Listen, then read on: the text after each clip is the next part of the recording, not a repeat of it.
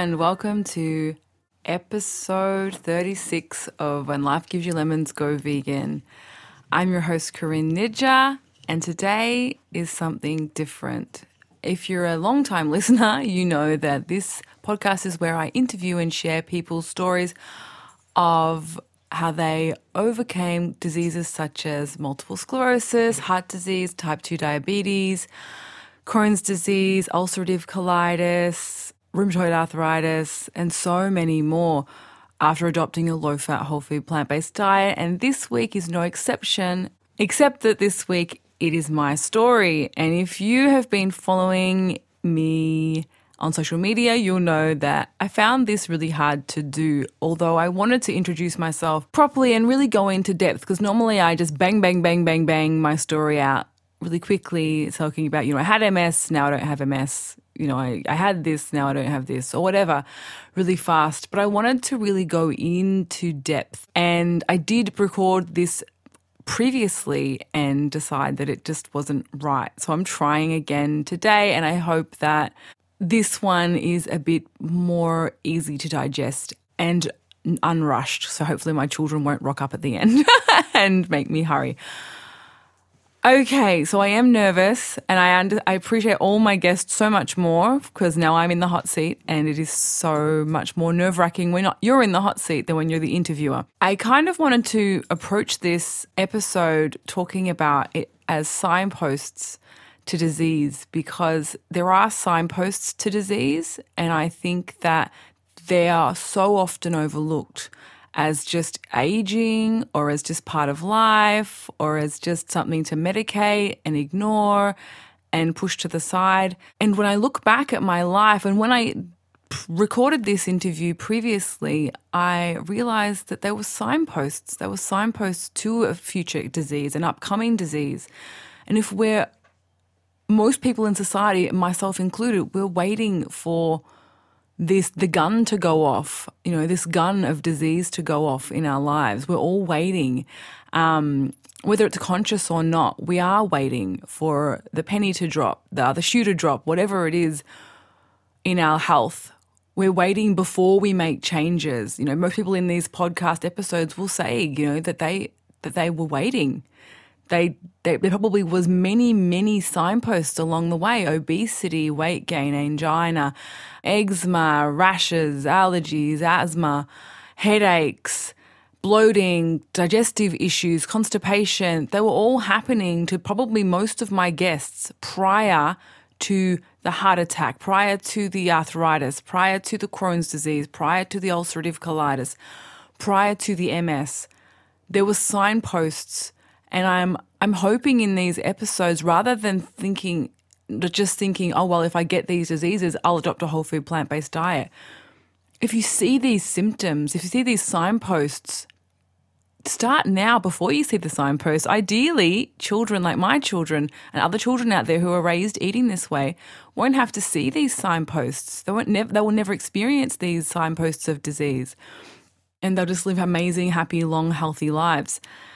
But this episode, I wanted to talk about signposts. So the signposts throughout my life and leading up to me getting MS, and then what I've done to help recover from all of the many signposts that I had to be in the incredible health that I have now, where I feel amazing and wonderful, and can't imagine living life any other way than the way I live and eat now. I hope that makes sense. I hope you enjoy this episode. It's going to be a journey for me, and I hope it's not too tangential. Tangential? Is that a word? I hope that it is cohesive and in order and makes sense, rather than me just going off on tangents constantly. All right, here goes. Wish me luck. So, I was born in 1979. Let's start at the very beginning.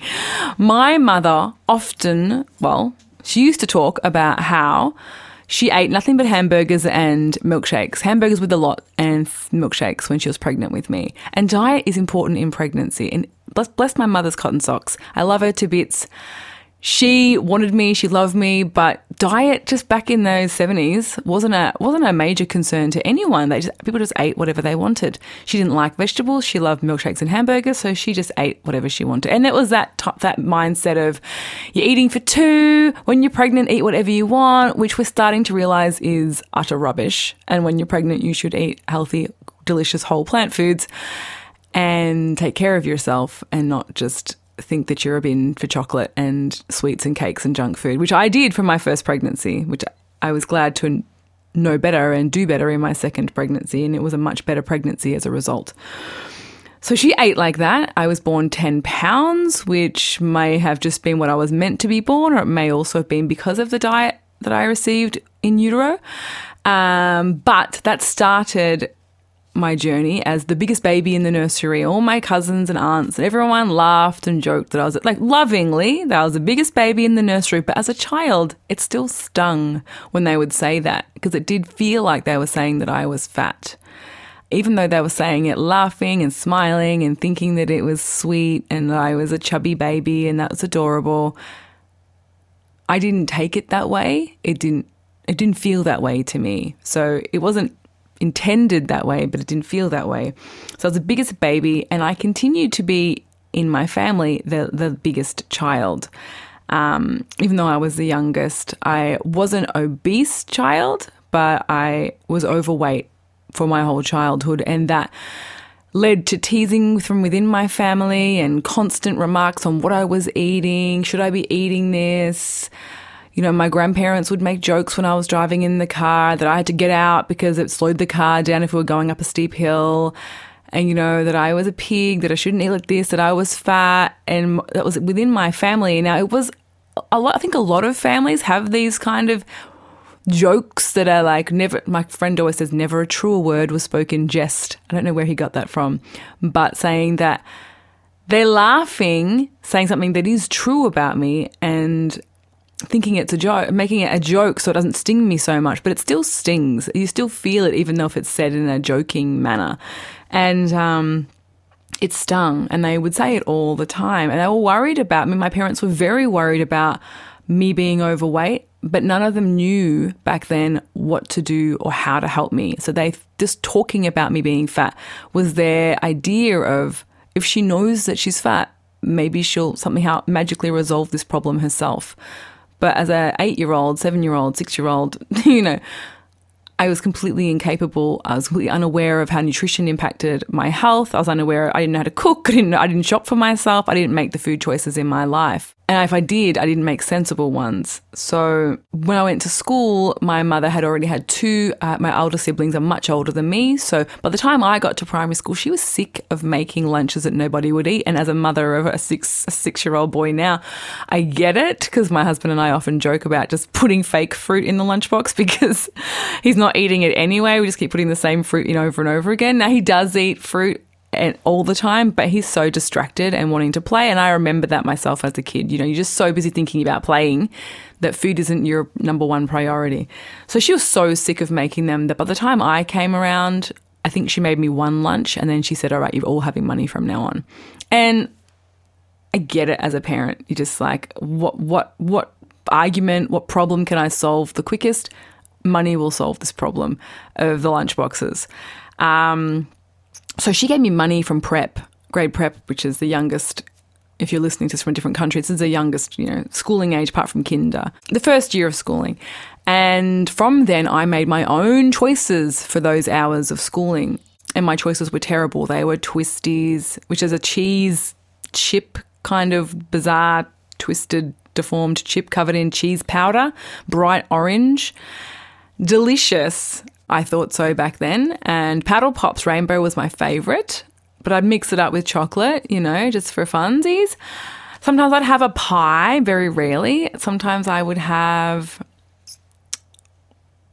a different icy pole because I could get more bang for my buck if I got more icy poles.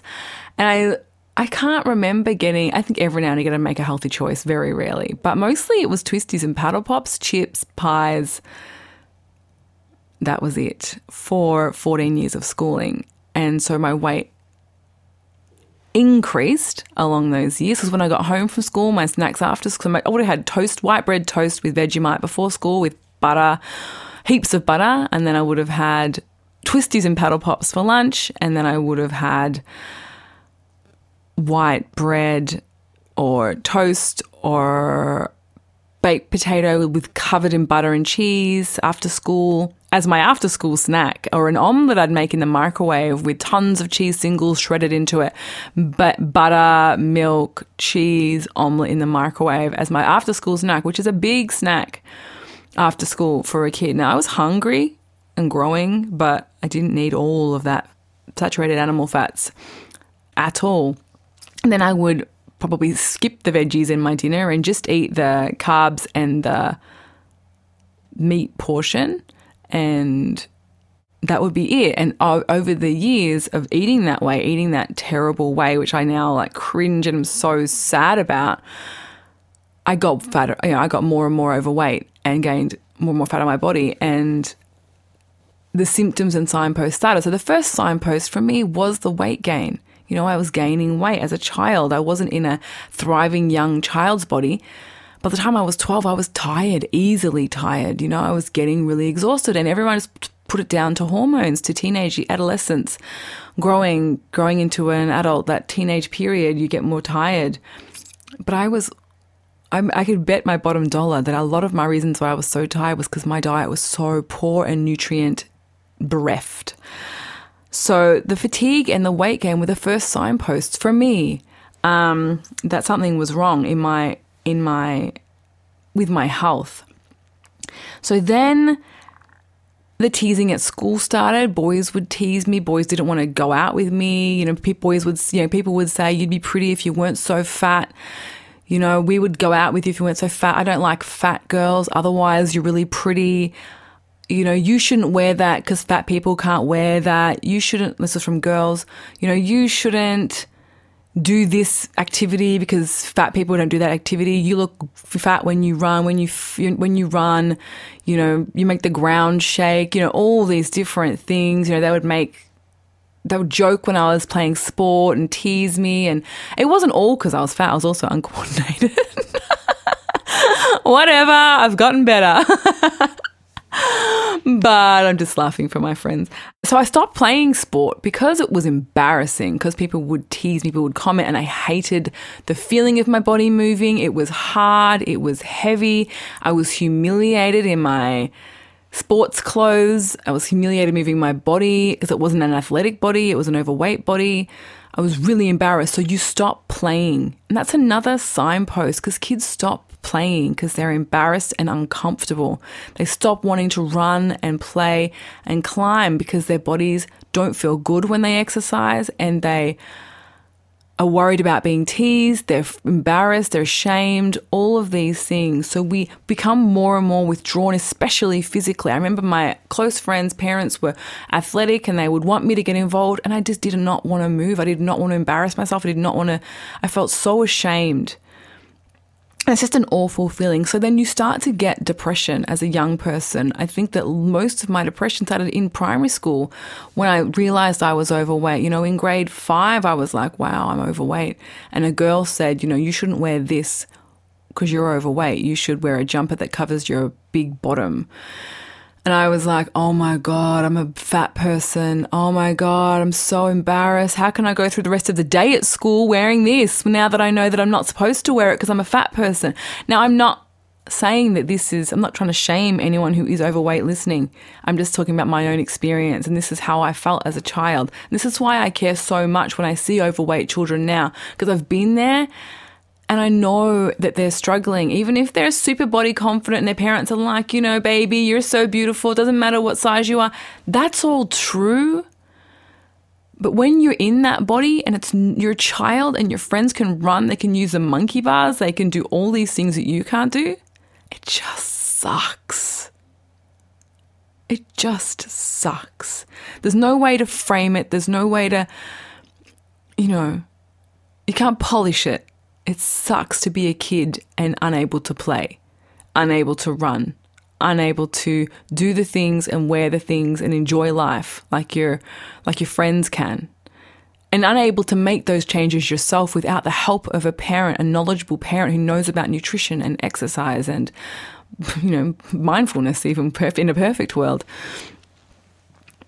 there's just no way. There's no hope for that child. And they feel hopeless because their caregivers, they know that they're unable to help them, and it's all on their shoulders.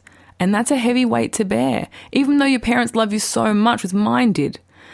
It's a really heavy weight to bear. So in adolescence, by the time I remember my family used to go to holiday in Queensland every winter with my brother, who was very sick with muscular dystrophy. And, I didn't want to go to the beach. My parents would say, we're at the beach, enjoy it. And I was thinking, oh my God, I would enjoy it, but I'm overweight. I don't want any kids to see me, my bathers. I don't want any boys to see me. I don't want anyone to know that I exist in a bather, in bathers, because I'm so utterly mortified. So I used to literally wear huge coats up in Queensland when it was hot to hide my body and to give the impression that I didn't feel cold, didn't feel hot, that I didn't need to wear bathers because I was feeling cold enough to wear a huge coat, so that no one would ask me to put my bathers on, so no one would bother me. And it became hard. It was hard because I was ashamed of myself. I was embarrassed. I had such low self-worth. So by the time I got to 15, I started getting headaches and constipation, which made me feel even less valuable and worse. And the pain started in my head. It would take weeks have a headache for 2 weeks at a time. I'd be in the dark with blinds closed. Another signpost, my body's saying something's wrong, which I just dulled that with painkillers like you do. And the doctors didn't know what was wrong. It just, but it was a signpost. I haven't had headaches since I made these changes to my diet. The headaches started, the hemorrhoids started, the constipation started, the weeks going 10 days without going to the toilet, the pain from that. I had to go in an ambulance to hospital in high school because they thought I had appendicitis. I thought I had appendicitis. I didn't know what it was, but I was in so much agony. I had to go to the hospital, to the emergency. My appendix was fine, but I was so constipated. It was so painful. I had to take laxatives, which was just, I can't describe how excruciating. So I became terrified. So sometimes it wasn't that I was constipated. I would be holding on to avoid going because I thought it was going to be so painful. So I experienced that constipation until I was 26 and met my husband now, but my boyfriend then, and started to incorporate more vegetables and whole plant foods into my diet. And then going started to miraculously, when I was eating whole plant foods, going started to become easy and effortless and incredible. And now I have no problem with it. But for over 10 years, I was so terribly constipated. On 2 occasions, I had to use my hands. It's called manual evacuation, which was absolutely horrifying as a teenager. And then as a woman in my 20s, having to scoop my own poo out with my fingers because there was no other way. It was just so compacted, so huge. It was a nightmare. And doing that felt like absolute rock bottom. Like I was just like, you are the most revolting. That's how I felt. You're the most revolting, disgusting, overweight human in all of existence, and no one can ever love you. And that's how it feels. And that doesn't make sense to your average person. But when you're so overweight and you're so constipated and you're scooping out your own shit, you don't feel lovable. You can't imagine why anyone would want to be with you. You can't understand why anyone would want to have a family with you or have a future with you. You just feel like the most worthless person on the face of the earth. So the depression in it's a signpost. You know what I mean? It's a signpost. Wow, something awful is happening within my body right now. I feel so without hope. I used to talk to my parents about it and my friends about it, close parents, and not all the time.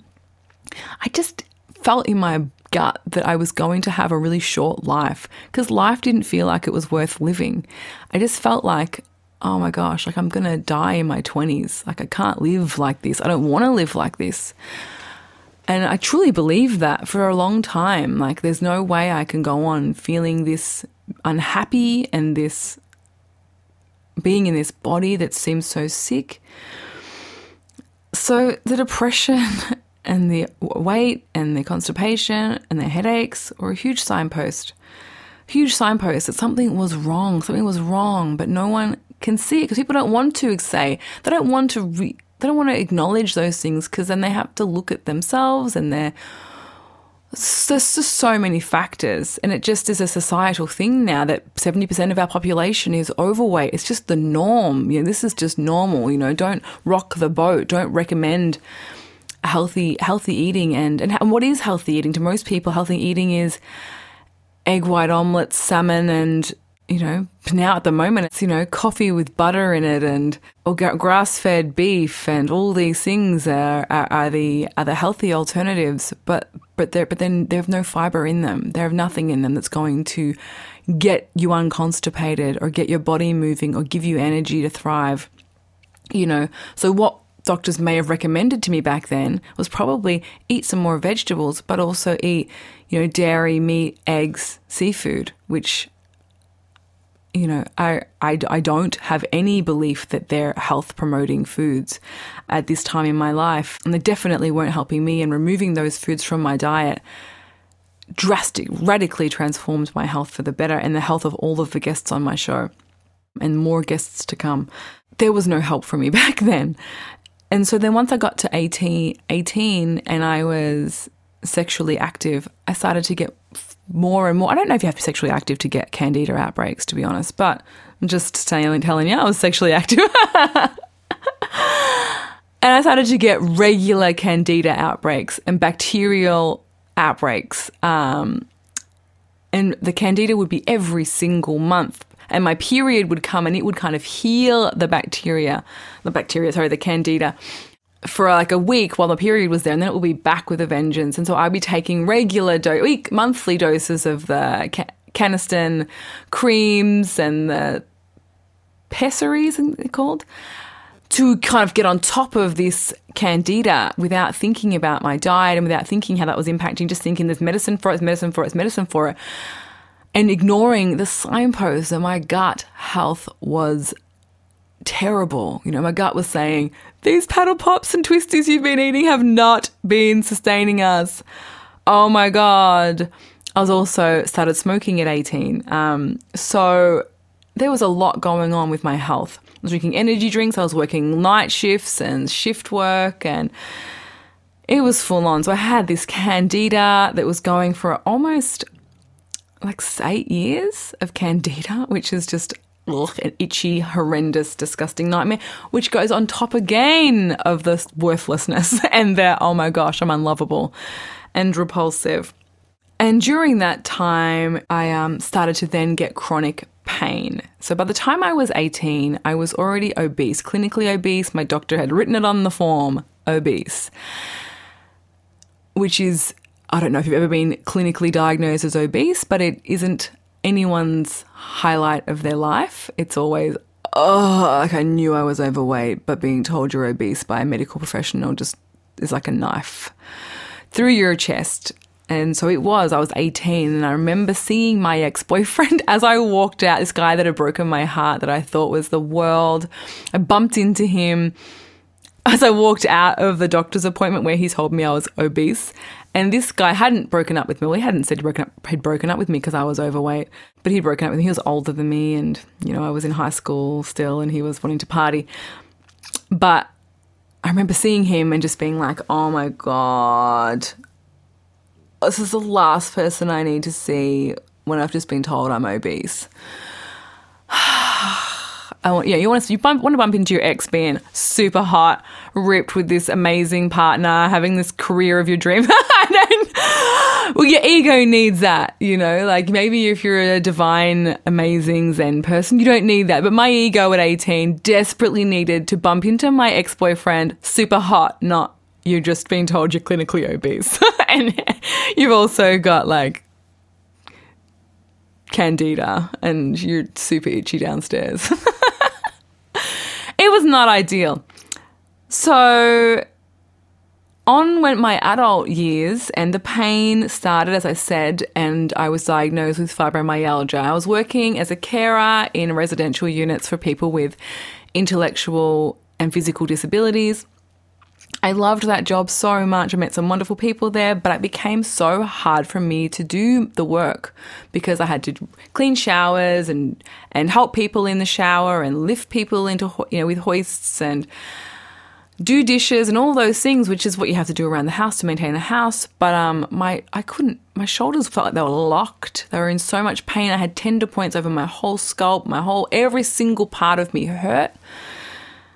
And so I was diagnosed with fibromyalgia, and I just lived off painkillers. There was really nothing that they could do about it. At the time, this was 2002, they were just like, this is just the flip side of chronic fatigue syndrome. You're exhausted and in agony all the time. We don't know why it happens. We don't know how to address it. This is just your lot. Try and rest if you can. Which sucked because I was now, 20 and I was 22 when I was diagnosed, and obese and single and miserable with regular hemorrhoids, constipation, all those things. So it's just getting worse and worse, as you can tell. By the time I was 24, I just continued my climb, and I woke up and I was smoking away and drinking cans of V and having McDonald's drive-through and all those things. 24, I woke up from my morning shift at work with pins and needles down the right-hand side. Now, sometimes I say left-hand side because I just never... I used to have to get told which was my left and right in Twister.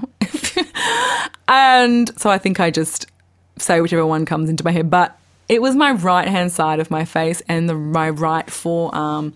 So I woke up with it in my face and I thought I'd had a stroke. But my dad and my co-workers were like, no way, you're 24. Don't be ridiculous.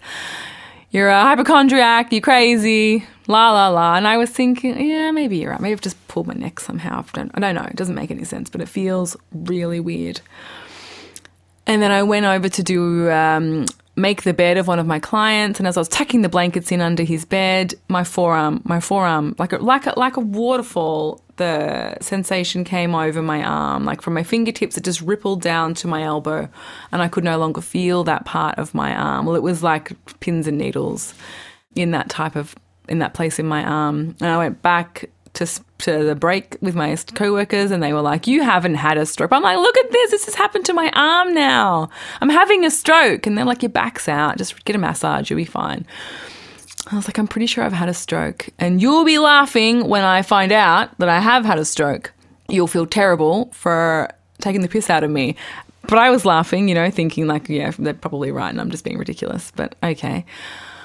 So I went to the doctor, and the first doctor, which is one of the reasons why I get a second, get a second, third, fourth, fifth opinion, because even though it's expensive to get those opinions sometimes, if you don't go to a bulk billing place, second opinions can be good. Because I went to this guy and he was like, did like some sensation tests on my arms, and then he's like, nothing's wrong with you. I can't help you. I'm sure it will just go away. And he sent me home.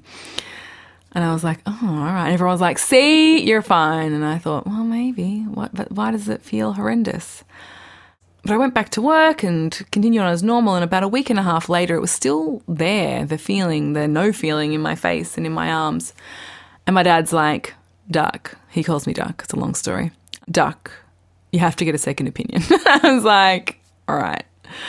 So I went to a different doctor, and this one sent me off for a CAT scan. And the CAT scan showed a black hole in my brain about the size of a 20-cent piece. And he said, you have had a stroke. But we're sending you off for an MRI scan just to confirm, just so we can be sure what exactly we're dealing with, that kind of thing. And so I just, was two feelings. One was like wanting to stick it to my co-workers really badly because they just didn't believe me. I was like, I definitely have had a stroke. And so when he said it, I was like, yes, I love being right so much. It doesn't even bother me that I've had a stroke right now because I'm just so looking forward to going back into work and just sticking it to them that they were wrong, so terribly wrong. I have a dark sense of humour, especially in bad times. I don't know if it's for my career or, my brother, living with a brother who was dying. The two things combined formed the Voltron and made my sense of humour twisted and dark. So I did go to work and tell them that they were wrong. But at the same time, I was kind of like, well, if this is as bad as with a stroke, you kind of think, well, you've had the stroke. I seem to be pretty good, like I'm able to work and function. It should go away, hopefully, but I'm pretty high functioning for a stroke. So I wasn't that worried about the stroke. That sounds like I should have been, but I was young. Now if I had one, I'd be like, oh, maybe I should change my diet. But then I was like, well, I've had a stroke, it's done. Okay, now I can just make the jokes about how people can stroke my stroke and make them feel very terrible about laughing at my stroke. So I did that. But then I went to have the MRI and the funniness fell away very quickly as they told me that it wasn't a stroke, that it was multiple sclerosis, because MRI is much more able to go into much more depth about what's going on with your brain and see a better picture. And the picture that it did see was about 40, it seemed like 40 lesions on my brain. So scarring, multiple sclerosis means multiple scars. There was multiple scarring on my brain. So multiple sclerosis, if you don't know, it's your immune system, they believe, is attacking the myelin sheath, which is the fatty sheath around the nerves in your brain and spinal cord. So when it attacks that myelin, eventually it breaks through and it damages the nerve. And whatever nerve it damages, like when it's active, obviously, is where you get the physical symptoms. So I guess that's what I'm trying to say. Or the sensory changes or physical symptoms or whatever. So it might be that it had damaged the sensation in my brain, in my cheek and then down my arm. So for other people, it can be their optic nerve behind their eye. It can be anything. It can be your continence. It can be whatever. So that's what happened to me. And then that was what was diagnosed. That's what happens people with MS. The damage is happening to their nerves and in their brain and the spinal cord, and then they lose control of parts of their body until most people, it heals a bit when you have an attack. So it has an attack and then a remitting stage, like relapsing remitting it's called. So you have a relapse, then you remit, and sometimes you heal almost back to normal, and then you have another one, and it normally becomes secondary progressive MS. Some people get primary progressive MS where it just progresses constantly, gets worse and worse constantly. For most people, it just gets worse slowly. But eventually, for most people with MS, the outcome is, significant disabilities, wheelchairs, walking frames, relying on carers, that type of thing. And often a shortened lifespan is a consequence of side effects of the multiple sclerosis, so pneumonia, infections, that type of thing. It's not, it's an autoimmune disease, and it's not at all funny. So the stroke I could make jokes out of. This wasn't funny at all. So I was terrified. He told me I had MS. He told me about the injections that you could have and the treatments, and that they were every day for the rest of your life. And even though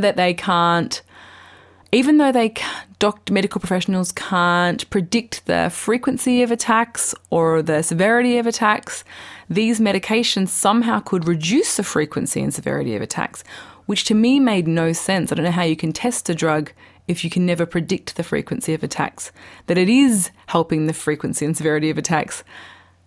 It didn't make any sense to me, and I hated needles. So when he was saying this, I'm like, this is the worst possible thing for me.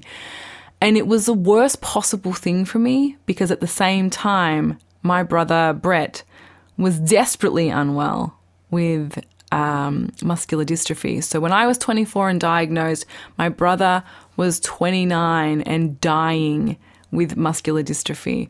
So he was in a wheelchair, Just after I was diagnosed, he had a tracheotomy put in because he could no longer breathe independently. His muscles had deteriorated so much. It's a muscle wasting disease. He couldn't breathe. He couldn't eat without choking. So he had a like a feeding tube inserted into his stomach. So he was breathing at night with the help of a ventilator. We were having to suction his throat regularly, stop him from drowning in fluid in his chest. So from my parents, it was just the worst timing. And for my brother, because, he died a year later. So he died when I was 25. So this MS diagnosis for us and for my parents and for me was just like, are you kidding me? We're just finishing this most traumatic 30 years watching Brett slowly fade away before our eyes. And now we're starting again with me, watching the almost identical journey of increasing disability and illness and suffering until I die. And would my parents then have to be my carer? My parents have spent 30 years waking up every hour to roll Brett, to massage Brett, to toilet Brett, to bath Brett, to feed Brett, to their whole lives were around him. And, it was just unending suffering for Brett, to watch Brett. And it hurt all of us to be witnessing his suffering, to bear witness to it. So it was just, oh my gosh, just such a shocking blow. So I don't know, I don't want to rush through this because there's so much, but I don't want to go on about it too long either. So I did nothing but sit in terror for about 2 weeks. 2 weeks. In the mail, I got some information from MS Australia just saying about their interferon drugs, all the research, what MS is, what the future looks like for a person with MS. And in that that care pack, information pack, was information about the Dr. Roy Swank's study into diet and multiple sclerosis, which they don't send out now, I don't think. They may again, but they didn't for a while. And I read the research about his study where his wife got MS, and so he was very keen to find a cure, a treatment for her. So he did some research into, what the countries that have the least amount of MS, and they live in colder climate. The colder climates have more. The closest climates closer to the equator have less MS.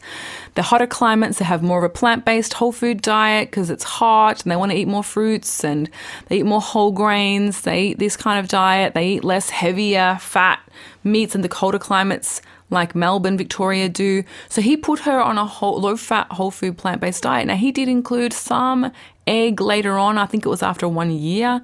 He did include some chicken after 1 year. He included some seafood for omega-3s because those populations eat some seafood.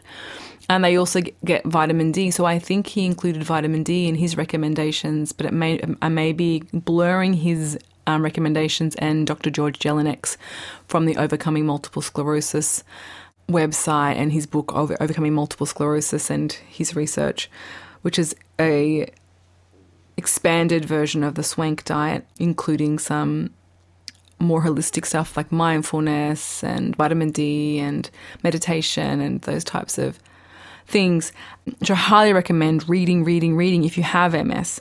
It's a great, great, great resource, and it changed my life, saved my life. So I read that and I was like, this makes sense to me. This makes sense, diet, looking back at what I've eaten, what I put into my body, this makes sense. But my brother's dying and I'm grieving, and so it was very difficult for me. So I was listening to my neurologist who kept saying there's no science to diet, eat whatever you want, and I wanted to eat whatever I wanted. So there was some yo-yoing and back and forth because in 2005 we lost Brett to MD, and that, we were a very close family by the end of his disease, and I was destroyed. He was like my best friend. So I helped him plan his funeral. I helped him plan everything. But the day he died, I lost the plot. I lost the plot for a while. I was already sick. I was already depressed. I had no self-worth. And then I lost my best friend, and I really wanted to go with him, which sounds crazy, but I really did. I didn't want him to be alone. I'd been with him, caring for him for so long. I wanted to go with him on that journey as well. So it was a really hard place, and it was so hard to watch my parents lose him and to watch them stand by his bed when he turned off his life support. Just to watch them for, it took 5 hours for him to die. It was the hardest day of our lives. And he wanted to live so bad. Like, so bad. He loved life so much until the very end. But he was in so much pain. So I really felt like, oh my God, I can't do this again to my parents. They can't watch me and hold my hand while I'm dying again. They can't, they're too tired and exhausted to care for me again. They can't go through this again. I have to live for Brett. I have to do my best for him. I have to have the life he didn't get to have. I have to have more of a life because he didn't get to. I have to have double the life that anybody else has, because I have to have one for me and I have to have one for Brett. And I have to have one for my parents because they deserve to have some peace now. They deserve to have some rest now. They deserve to care for themselves now. But I had to take some time to grieve, so I didn't make change. I yo-yoed about. My medical advice was don't worry about diet. My depression, grief, sadness was, gosh, just do whatever it takes to get out of bed, because getting out of bed was really hard at that time. So I kept doing whatever I wanted. In 2006, I met my husband. He was so positive and inspired, and he was well into a health journey from his own life. And so he helped me start eating whole foods, and he really supported me to adopt this way of eating. But he didn't lecture me when he knew that I was still smoking and he knew I was still eating crap. He just loved me and kept putting healthy plant foods in front of me as much as he could. And his family helped support me to go to the Gawler Foundation's MS retreat with Dr. George Jelinek, focused for a week on his MS retreat, which was incredible. I learned so much, but I was still not in the right place for me. And so I wanted to mention that because I wish that I was just like, I went home and I was perfect and from then on my life was amazing. I went home and I still had to work on myself. I still had to build some self-worth and some self-love before I was ready. And unfortunately, there were so many signposts, as you know already, that I should have been like, ooga, change your diet, you're constipated, you got headaches. But I didn't, I had so much going on, and I just didn't. So it was in 2008, I had this huge exam, I was super stressed, and, 2 years, it was just under 2 years had passed since the MS retreat, and 3 years since my brother had died, and I had the biggest MS attack of my life. I woke up completely numb from the waist down, so I couldn't feel myself go to the bathroom. I couldn't feel my legs. I couldn't feel my feet. I didn't know if my shoe was half on or half off. I didn't know if my undies were pulled up. I couldn't know if I was doing a poo. I couldn't feel my vagina. I couldn't feel anything from the waist down. And that was terrifying. I didn't know anything. Everything was awful. I thought my husband should break up with me. It impacted on our relationship so much. And I want to mention this because so many people with chronic disease, it just does impact on our relationships, on our sex drive, on our self-esteem, on our wanting to be intimate with our partners, wanting to be committed to our partners. Because for me, it was like, if you can be with me, you must be insane, because I've watched my brother die for 30 years of my life, for 25 years of my life. If to choose that, you must be mental, because I would never choose to go through that again. I would never choose that life again. That is just misery. Now, that sounds horrible and harsh, but I guess it's okay to go through that once. But I just felt like it wasn't okay to go through that twice, or to choose to go through that. It just seemed like insanity. I know we all have to watch our part. Everyone's going to have to deal with death eventually. And now I'm in such a better place with it. But then I was like, still so I had PTSD, and I was so traumatized by Brett's death and the life and the suffering.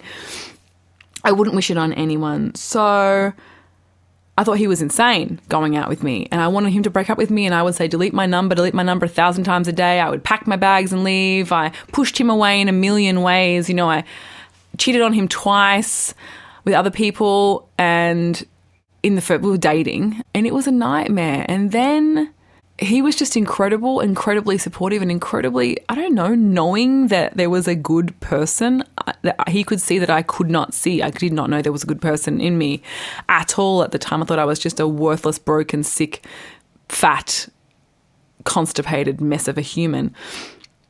But he could see me when I couldn't see me, and he just kept holding up a mirror to me going, I see this Corinne. I see this Corinne. I know that you don't see this Corinne, but I see this Corinne. She's in there. I see her. I'll help you find her. And that sounds like woo-woo crazy talk, but he did see me when I couldn't see me. And so thankfully, I had like an epiphany one day about his love and about how lucky I was. And from then, things have been amazing. Really amazing. I just had this like light bulb after in a particularly bad form of, I think it was the last time, that was a time I cheated on him, and I was just like, oh my gosh, I was trying to push you away. I do everything I can to push you away. And now that I think I've pushed you away, I've made a huge mistake. I've made a huge mistake. And of course, you're hurting someone who loves you and that you love. And so this story is a signpost as well. You need to go on a whole food plant-based diet.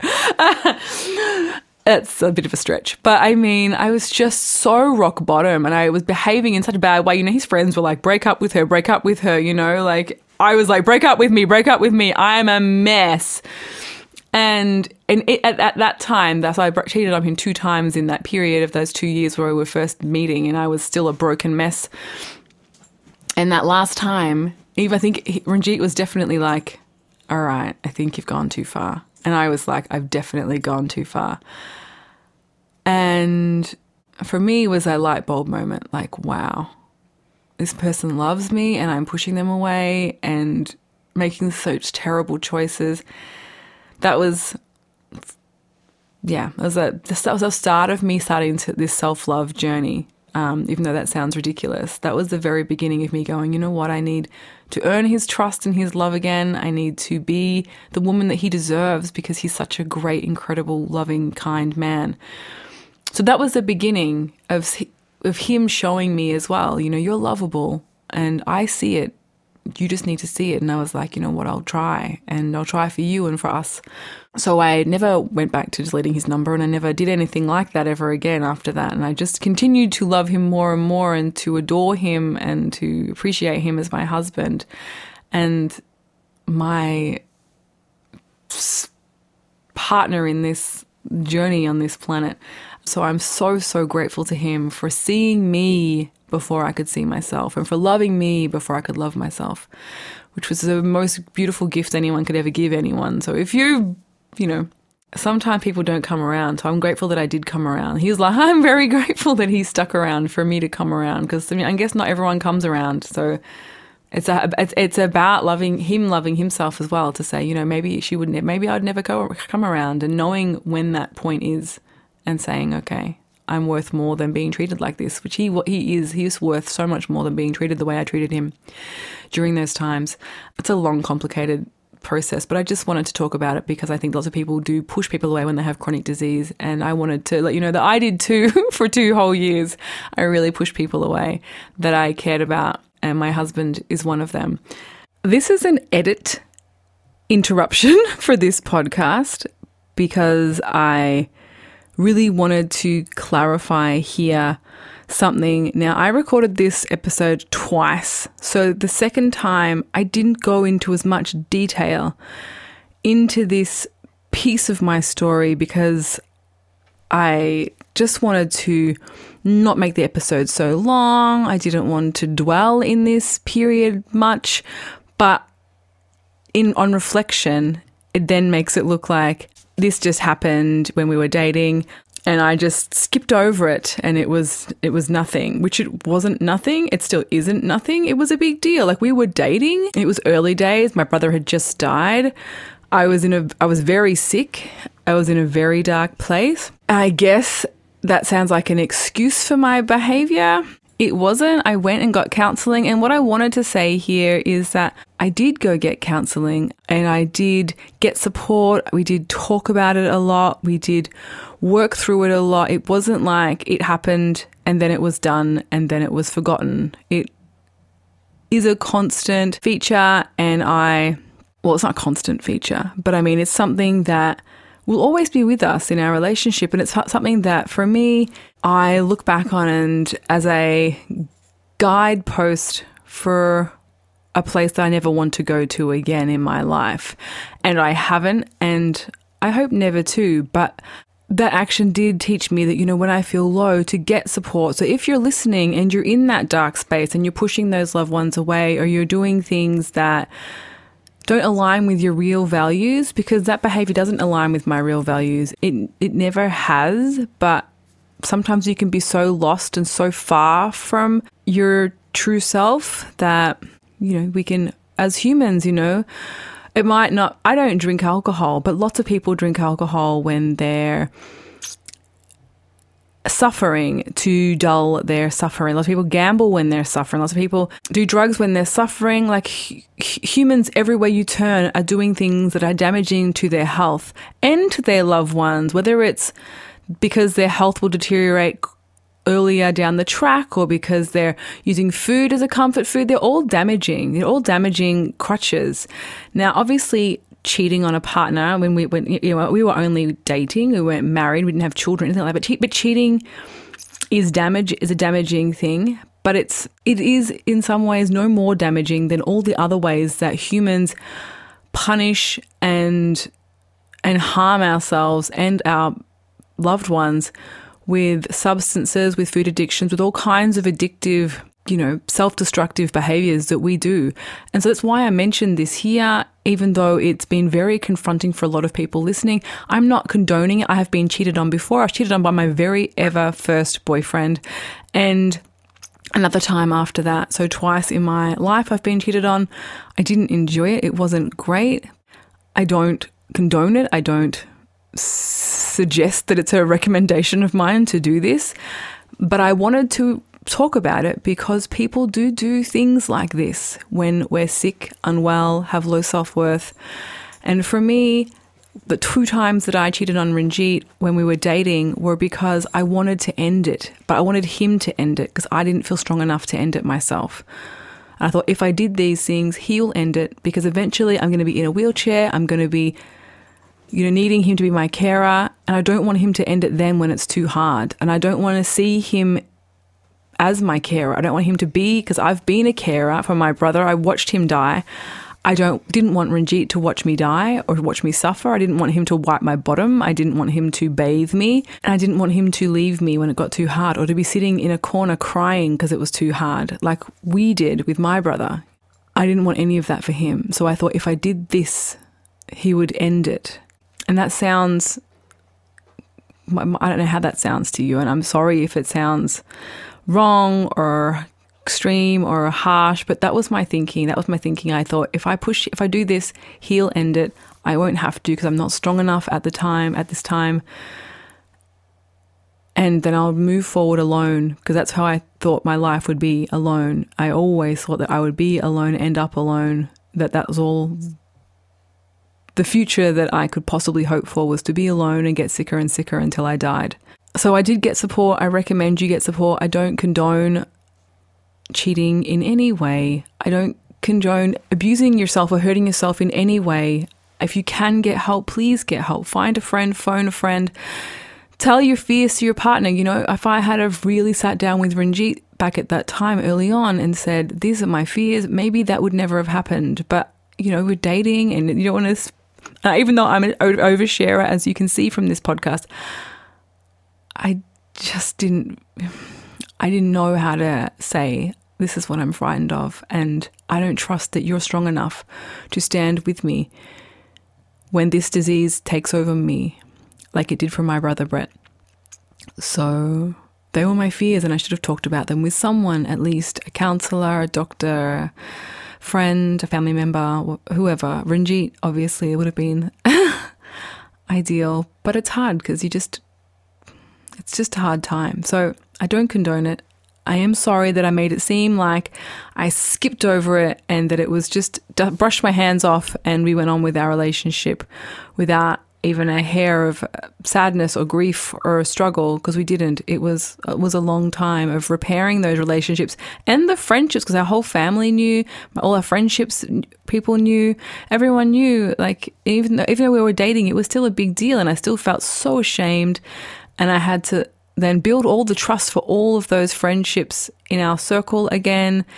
And that took years. You know, it takes a long time to, you know, when you've hurt someone's friend, like in the way I did, you know, it took a lot. So it wasn't overnight. It wasn't meaningless. I'm sorry that it seemed that way. It's just that it was the second time I had recorded it. It's such a heavy podcast episode. And so I just didn't want to go, there's so much heaviness to go into. I was just like, oh, this is the end. This is like when things got better for me, because I did hit rock bottom.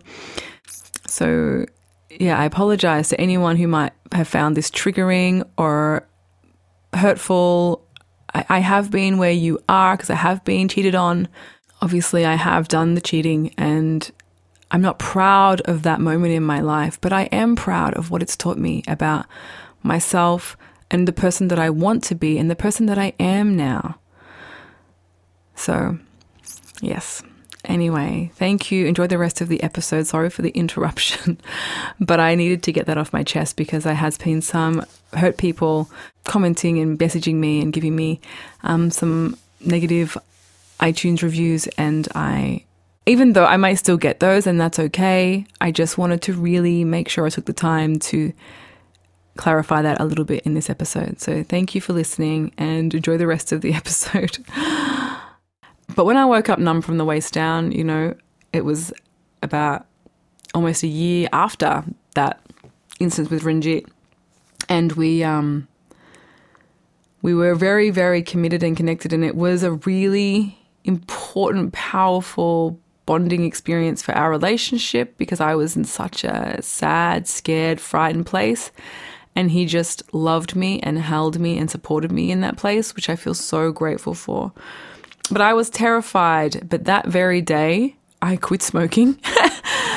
That morning that I woke up, I quit smoking, and I have not smoked ever since then. I was just like, that is it. I knew before, but I wanted to be normal. I wanted to be liked by my friends. I wanted to eat the same things as my friends. I thought I already don't drink alcohol because I never grew adult taste buds. So I was like, if I don't smoke and if I don't eat junk food and meat and dairy and chocolate and cheese, no one's going to like me. So I held on to it for 4 years. And on that morning when I couldn't feel my legs, I was like, that was the dumbest decision you ever made. Why didn't you see the signposts before now? Why did you keep doing these stupid things? I know that that's a harsh thing to say, but this is my own self-dialogue. Why did I wait until I couldn't feel my legs? I couldn't feel myself having sex. I couldn't feel anything to make this decision. And this is why this is why this podcast exists, to prevent people from getting used to hear the signposts, to getting used to see, okay, I don't have to, not only to help you if you are, or if your gun's already been fired and you already can't feel your legs, or you already had the heart attack, or you've already got pain from rheumatoid arthritis, or you've already got bleeding from your bowels from ulcerative colitis or Crohn's disease. Obviously, this podcast is for you, because I want you to know how powerful diet is to these diseases. But it's for people before then, long before those guns go off and we end up with chronic disease. It's to say, you know, when you're constipated, when you're an overweight child, if your child's overweight now, it's a signpost. Headaches, a signpost. Asthma, signpost. Eczema, signpost. Candida, signpost. See them. It's your body going, hello, I'm very unhappy now. Please address what you're putting in my body. If your car starts rattling along, you're not going to, like, if you're broke, you're going to ignore it until it dies. But I mean, if you can get a repair job or get someone in there, you're going to get someone to see it and you're going to say, what's the fuel you're using? I'm using a really crappy fuel. Maybe use a better fuel for a bit of a while. Humans are the same. Dogs and cats know what to eat. We keep feeding them now ridiculous shit they're not supposed to eat. You know, we feed cows truckloads of Skittles that are defective. We feed, you know, sheep and pigs loaves of Baker's Delights that are moldy. You know, like, humans are doing bad shit to animals all the time, but animals, without the intervention of humans putting crazy shit into their diets, know what to eat. You know, they know when to fast, they know what their natural diet is, and they eat that. It's only humans that decide to put these ridiculous foods into our bodies that aren't foods, these Franken foods, Skittles, you know, Tim Tams, Twisties, Paddle Pops, hot cross, crazy chocolate swirl scrolls and croissants and ridiculousness into our bodies and think that it's going to be tip top. You know, this is the way it'll all get pooped out in the end, but it won't. It just sticks in there and causes chronic disease, going to your organs, going to your heart, going in your blood, making us sick. This is why I'm so crazy about it, because I couldn't feel my vagina. And I don't know about you, but most people's genitals are our number one places that we care about functioning. And mine did not work. Could not feel it. I'm just going to say a ridiculous joke that's very too much information, but I am a too much information type of person. I've already told you I scooped poop out myself, so I'm just going to, you know, keep going and tell you that when I was laying in bed crying one day with my husband, now he knows I've got a black sense of humour, so this wasn't inappropriate for me. It probably might be to someone else who hears this joke, but I found it very amusing and it took the edge off. And I said to him, I was crying and I said, baby, we're never going to be able to have sex ever again. Like, you can't stay with me. You need to be with somebody else. You know, I'm too sick. You can't be with me. And I was crying and crying and crying and crying in his arms. And he's just said, babe, we'll still be able to have sex. You just won't enjoy it. And that made me laugh so much, even though it might not make you laugh, but I thought it was hysterical. But he loved me no matter what, and he kept loving me no matter what. And I changed my diet then. I went whole food, plant-based. I was still including some fish and egg whites for the first, till my son was born, and honey, because I was doing the overcoming multiple sclerosis version of a plant-based diet, which I still, if you're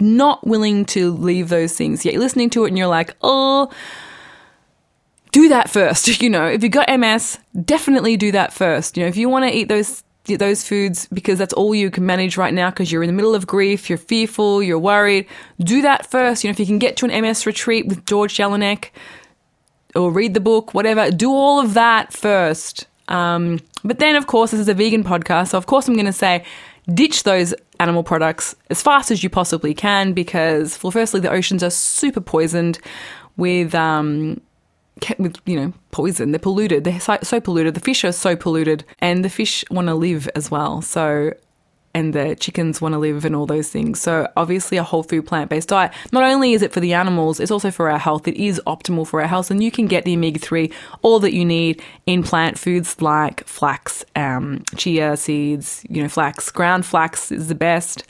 I have it every day. That's a great source of omega-3. Do that. You can get all your protein from plant-based foods. Protein is in every single plant-based food. Your carbohydrates, your fats, you can get them all healthy fats from plant-based foods. Omega-3s from plant-based foods. You don't need the animal foods. It's better for the environment. It's better for your health. It's better for the planet. So I went on that straight away. I changed my diet. I started to do much more mindfulness practices. I started exercising. I was running.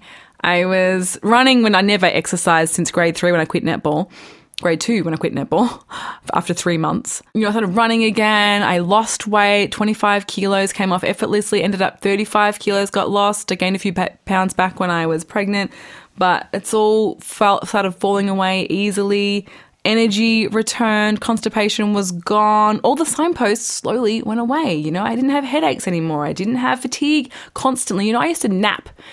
All my work 20s with me sleeping and functioning enough to go to uni or to go to work, sleeping in between every single thing. I didn't go out with friends. I didn't socialize. I didn't drink at night. I didn't party in my 20s or 18s, teens. I just slept, ate, worked, studied. Slept, ate, worked, studied. That's all I could do. I was in so much pain. So I can't stress how amazing it is to have energy. So I had energy. I felt amazing. I was no longer constipated. I no longer had headaches. I no longer had pain from fibromyalgia. I no longer had chronic candida. Now, somebody did ask me if I did a candida diet. I didn't. I just started eating healthy whole foods and naturally it just reset itself. I don't know. I didn't do it. I still ate plenty of fruit, tons of fruit. It still went away with fruit. So people who are avoiding fruit, it did go away. From me, it may not. So maybe you'll need to eliminate fruit and go more starchy potato diet for a while, or maybe whatever works for you on a plant-based diet. There's so many different varieties of a whole food plant-based diet that work for people as far as a low fat. You can do mostly the starch one, or mostly, it's still always, starches are always the king. Potatoes are always my favorite, and whole grains. But they worked for me, and I never had any relapses since. So that was 10 years ago, this August coming up. So unless you're listening to this after this August, it's 2018 August I'm talking about. And so it's now June. So in 2 months from now, I'll be 10 years symptom and relapse free of MS, of fibromyalgia, of all of those signposts. I'm no longer obese. I no longer have any of those symptoms. I now meditate, I run, I do yoga, I chase after my kids. And I never thought I would be able to have kids. So this is just such an incredible change for me, which is why as I said, this is why this message is for me my purpose, to get this message out to as many people and to help support as many people as I can to adopt this plant-based diet through my own work, my own website, my own coaching, my own programs and courses, and the ebooks coming out and this book's coming out. I am so excited to share this book with all of these hope stories in it with people. It's so close now, I just would like so many stories in there. So it's mostly been delayed purely based on my greed that I want as many recovery stories in there from as many different diseases as possible for you, so that it just gives such a huge amount of credibility to this way of eating, because these anecdotal, stories are powerful. The people's stories and the doctors on this podcast so far, their information and their knowledge is powerful knowledge, and I want the two to be combined to form this incredible resource for people who are living with chronic disease or who are trying to avoid chronic disease themselves. So life is so different for me. I'm in a beautiful, loving relationship where I've work every day on building my own self-confidence, because it's a long journey, and I don't want you to think that it's all done, because I'm still working on my self-confidence. I'm still working through food addiction, because you don't become obese without an element of food addiction. You know what I mean? Those foods are addictive. If you've read The Pleasure Trap by Doug Lisle and Dean Ornish, those foods are super addictive. They literally trap us into consuming them in excess constantly. So I've been dealing with that for a long time, and I'm still dealing with a food addiction. Even though I eat a low-fat, whole food, plant-based diet, I still have issues with food addiction, which is a long journey. It's a long journey. If you know Andrew Taylor, you can do his Spud Fit Challenge. He's a great, great person to speak to about food addiction and overcoming food addiction. So the spudfit.com website is incredible for that. And his challenge has changed so many people's lives. My 3 tips, I think I've given you enough, but my 3 tips would be, one would be taking some time each day to spend in gratitude, to work on changing your self-talk. one of the things I've been learning recently in my own journey is to catch the negative thought that you're saying about yourself or about your health or about your weight, to catch it and say, flip it around. So if you're saying to yourself, oh my gosh, I'm worthless. Look at me. I'm so sick and overweight. Or look at me. I'm never going to be healthy. I'm never going to be this or that. To catch yourself and tell yourself to switch the thought to a positive one. So say, I'm eating so much wonderful, healthy, whole plant foods today. I'm feeling so great in my body. Or to say to yourself, you know what? I love the body that I have. Thank you for carrying me and helping me to experience the love of my family and friends.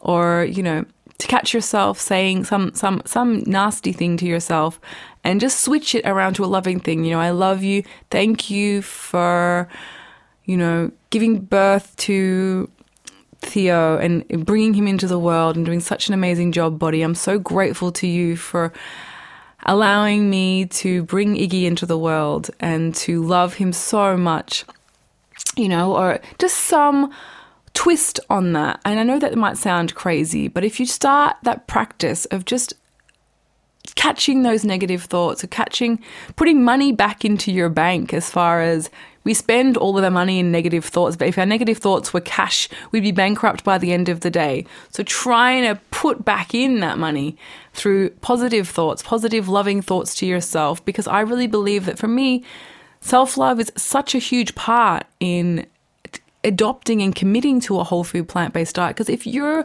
bankrupt, from all the mean, horrible things you said to yourself for like the 30 plus years of your life, or however many years you've been on this planet, it's really hard to believe in yourself when you're saying, I want to commit to a whole food plant-based diet, because you're like, I don't believe you, I don't trust you, I don't love you, I don't like you. Why would I do these things? So putting that stuff back into you, which is part of what I do when I do my 22-day challenges with my clients, or when I do my 6-month programs with my clients, is to talk. Diet is secondary to a lot of the things. We can't master diet if the rest of our life is in complete and utter chaos and misery. It's really tricky. It's really good to start from a place of where can we put back more joy. So my next tip would be, where can you put back some more joy? What in your life do you know that you could change today that would add more happiness into your life, some more completeness, make you feel more like you're traveling in the right direction that you want to go in your life? Is that starting a yoga practice?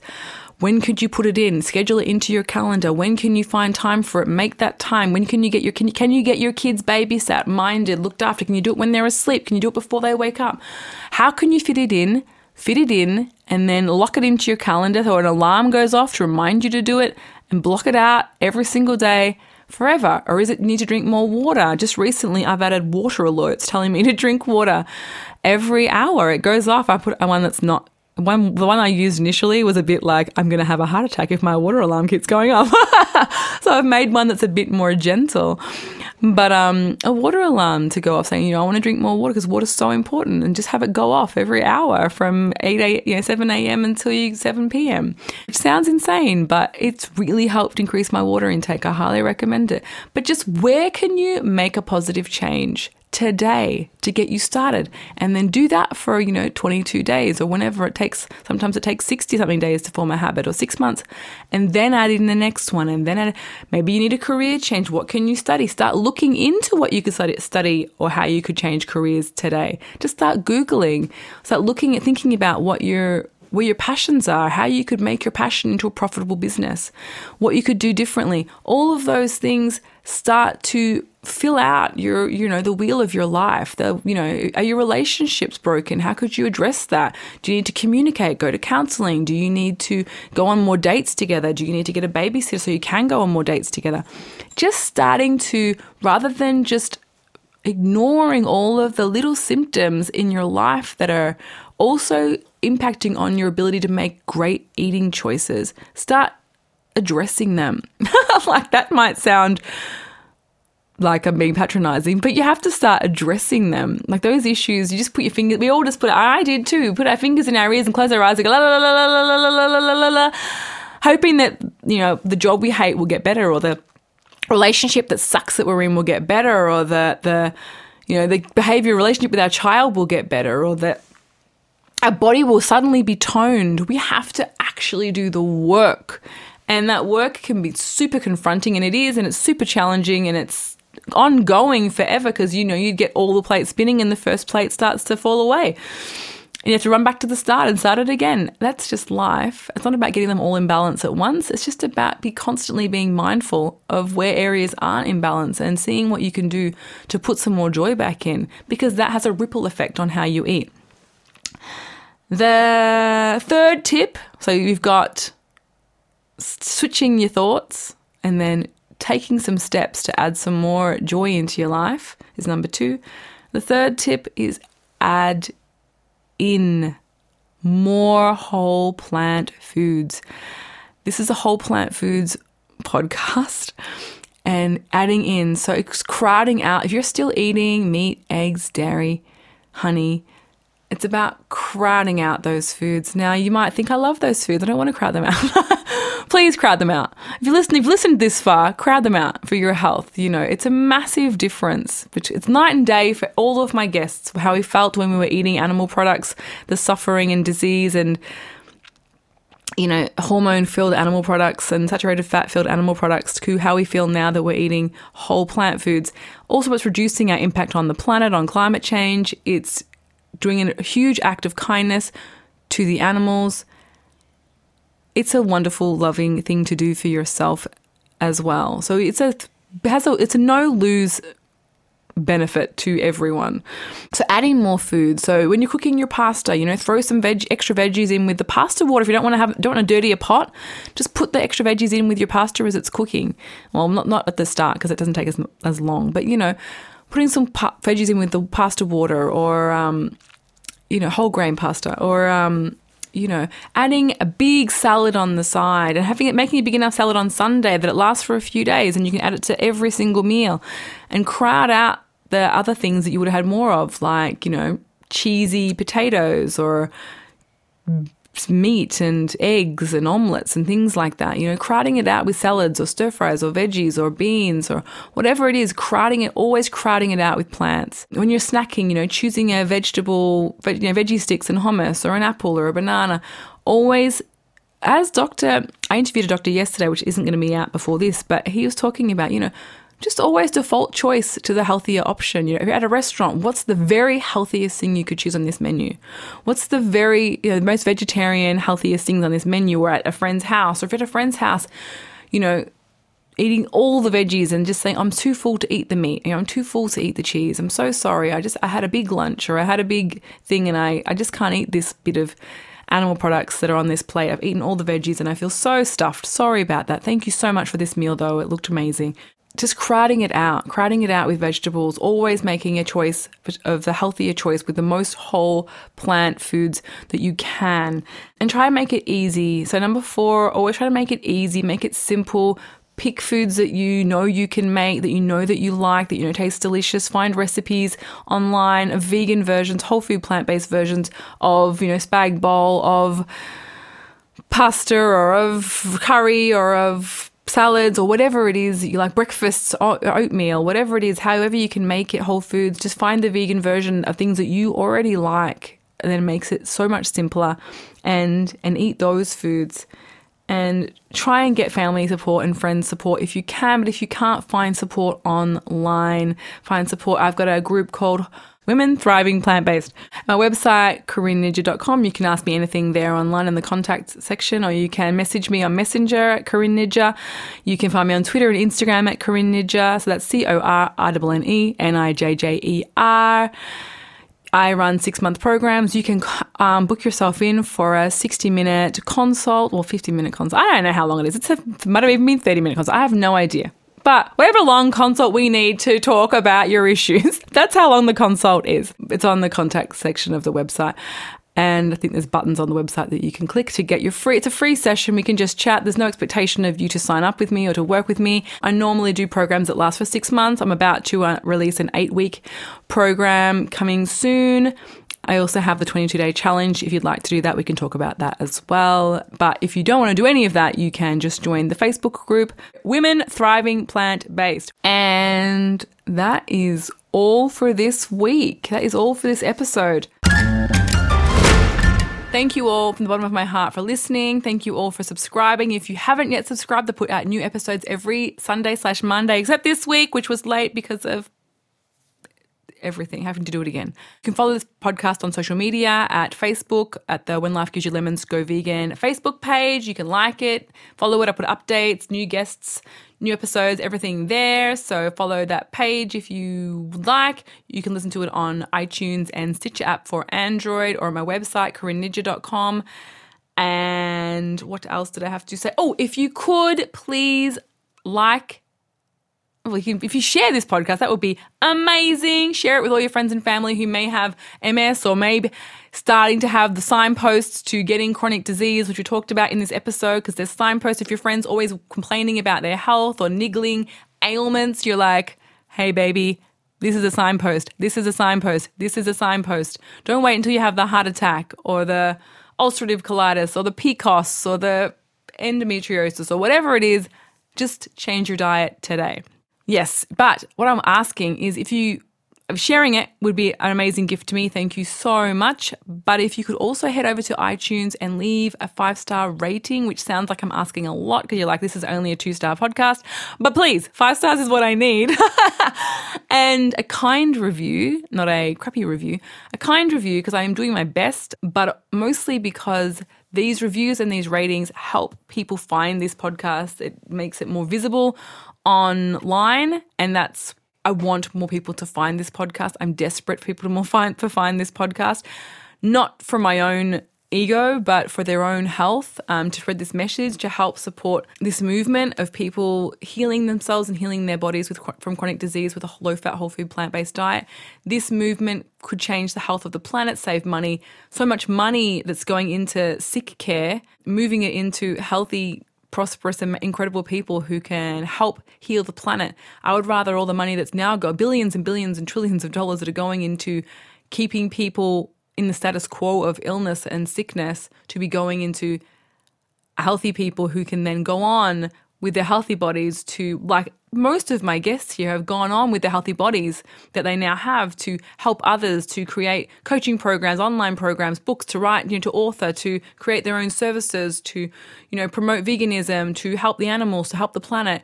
Healthy people do incredible things. Sick people tend not to do as many incredible things because it sucks being sick. I didn't do any incredible things. Well, I did. You're still doing some incredible things.